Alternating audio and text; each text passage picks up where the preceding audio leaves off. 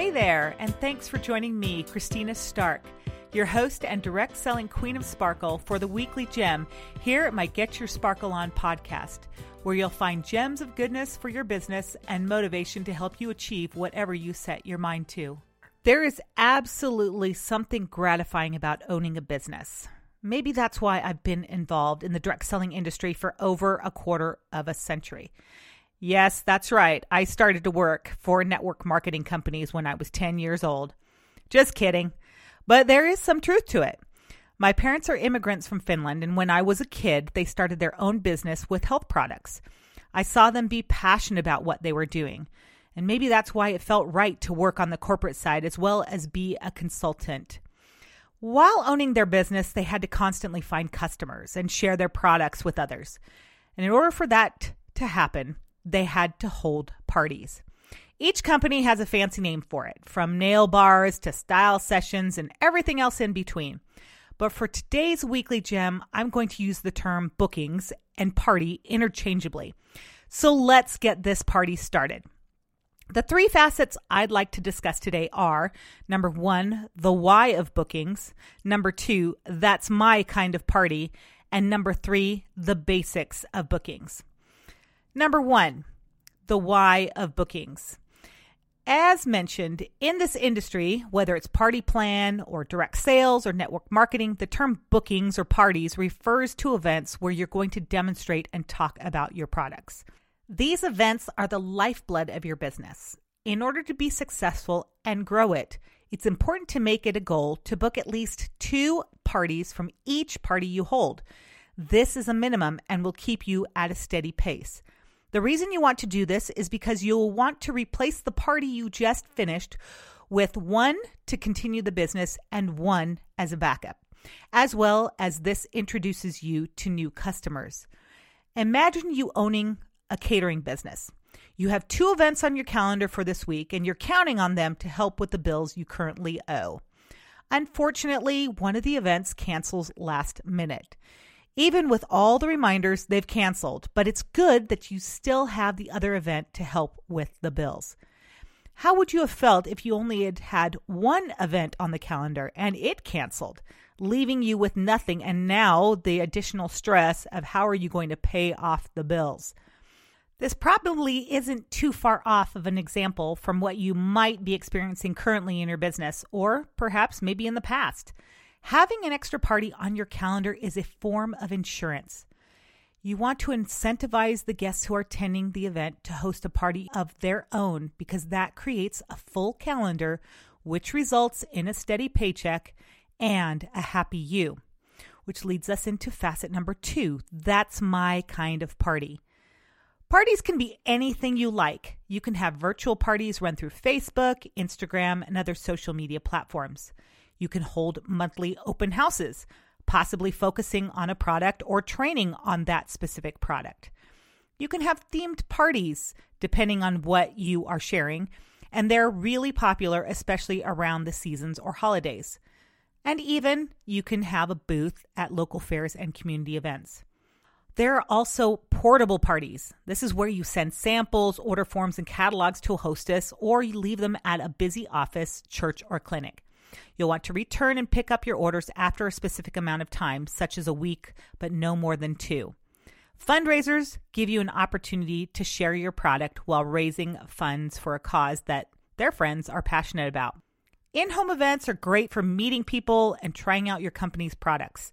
These should be simple and a time to have fun.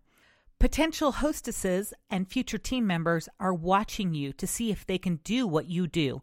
The more elaborate things are, the more likely they are to look at what you're doing and decide that it's just too much for them. You can choose what types of events work for you, but I do recommend that you try to limit your virtual events to only 2 per month. You're probably cursing my name under your breath, but I still appreciate you continuing to listen to what I have to say. This industry is about people, meeting people in person and getting to know them. You don't really get to do that through social media. Think about why people go out on the weekends or go to lunch or go grab coffee. People want to build relationships, real connections, and those in-home events and personal demos allow for these opportunities. Give it a go. You might surprise yourself. Of course, a party isn't a party without some games. And in direct sales, whatever type of party you hold, booking games will help you incentivize your guests to get a date set on your calendar. Your sponsor and upline can share some of their favorites, but if you want to see what else is out there, just search for direct sales party games on the web. There are just so many more options beyond the purse game or the dice game. And it's a good idea to have alternate ideas of those booking games to choose from, since there's a high probability that you will be demonstrating at a party where some of the same guests have previously attended. And finally, facet number 3, the basics of bookings. Parties are meant to be fun. It's an opportunity to meet new people, share the benefits of your products, and grow your business. At these events, you'll want to make sure that you are doing the following. And I suggest that you write these down. And if you're driving, make sure that you have somebody else write them down. Here we go. Number 1, finding new leads. This means that you're asking questions during the event to get to know who might be interested in hosting their own event. This would be considered a new booking. Number 2 is planting booking seeds. You're mentioning why it's so great to host their own event, such as the perks they might receive, how much they'll get in half off or free product. Maybe there's an exclusive product that only hostesses earn. You'll want to mention these benefits throughout your presentation or demonstration, not all at once, because you are not doing an infomercial. Number 3, you want to answer questions and present the benefits. After they've had a chance to try products or shop through the product catalog, you'll want to offer them the opportunity to ask questions on a one-to-one basis. Sometimes people don't want to ask questions in front of a large group. So as you're going over their order, be sure to find those opportunities to help them with their tight budget to get free products, or to help have a girls' night out, or whatever it might be best for that customer to host their own event.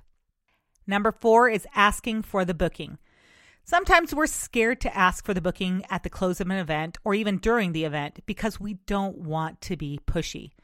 Since you know that bookings are necessary in your business, if you don't ask for the event, there's a 100% chance of having no events on your calendar. Let them know that your calendar is filling up quickly, even if it's empty, and that you have a few dates available and you want to give them the best chance of getting the date they want. Since you've listened to episode 4 about calendar blocking, you're already prepared with available dates in your calendar, those boxes of green. If you have an empty calendar, it's probably not wise to show your calendar, especially if you've just said that your calendar is filling up. But you do want to place a sense of urgency to get a date on your planner. It can be written in pencil, or I really like erasable pens, and you'll hear why in a minute. And you can let them know that you'll be following up to get more details to them. Make sure to write their name down and a phone number, because you'll be calling them for the initial call, which leads to number 5, following up. After the guest has committed to booking a date, you'll want to call them to get more information and discuss details. Check out your company's virtual training center for more information on how to hostess coach. If by chance the hostess needs to adjust the date, you're able to make the changes in the calendar, since you wrote down the information in pencil or the handy erasable pen. Part of your business should also include a Facebook VIP group. As you meet people, let them know that you have an online group where members of the group receive special offers and other perks. Adding them to this group helps you grow your customer base, as well as have a pool of people who love your product and may want to host. This is where you can get some supplemental bookings. These people are your VIPs, and be sure to treat them as such. They shouldn't be the only people you share or recruit hostesses from. After a while, they will have all the product they want, and you can't sell to people who have too much of what you're sharing. Get creative on how you find booking leads. If you have a product that is wearable, hand out your business card when they compliment that particular product. Get their name and phone number to send them a sample and to follow up. You could possibly offer a bridal registry for your product. Also, encourage past hostesses to rebook in 3 to 6 months, depending on how quickly your company puts out new product, to make sure that they are the first to preview the new collection. You can start an email address book of customers who want to know what the monthly specials are. You could just create a shirt design that your spouse or partner wears when you travel to promote your business. And don't forget to just plain ask. Don't be shy in bringing up your business and sharing what benefits you've experienced with it. Marketing yourself is a way to garner interest and to get bookings to keep your business moving forward. So here is your one action item for the week. If you have already held your launch party, hold an open house and re-invite people who are not able to make it to your original event. If you haven't held your launch party yet, listen or re-listen to episode 5 to create your leads list.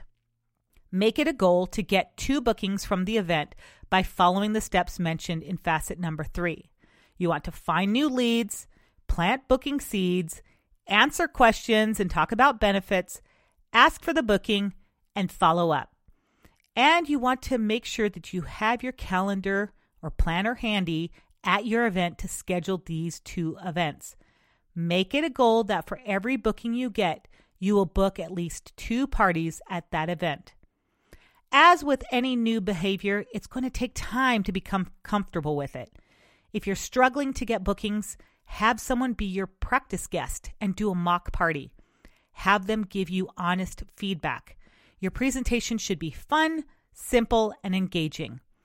Don't get discouraged if things don't seem to go your way at first.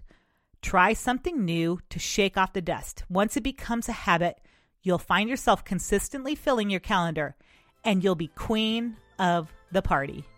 Thanks for tuning in to Get Your Sparkle On and this weekly gem with me, Christina Stark, your Queen of Sparkle.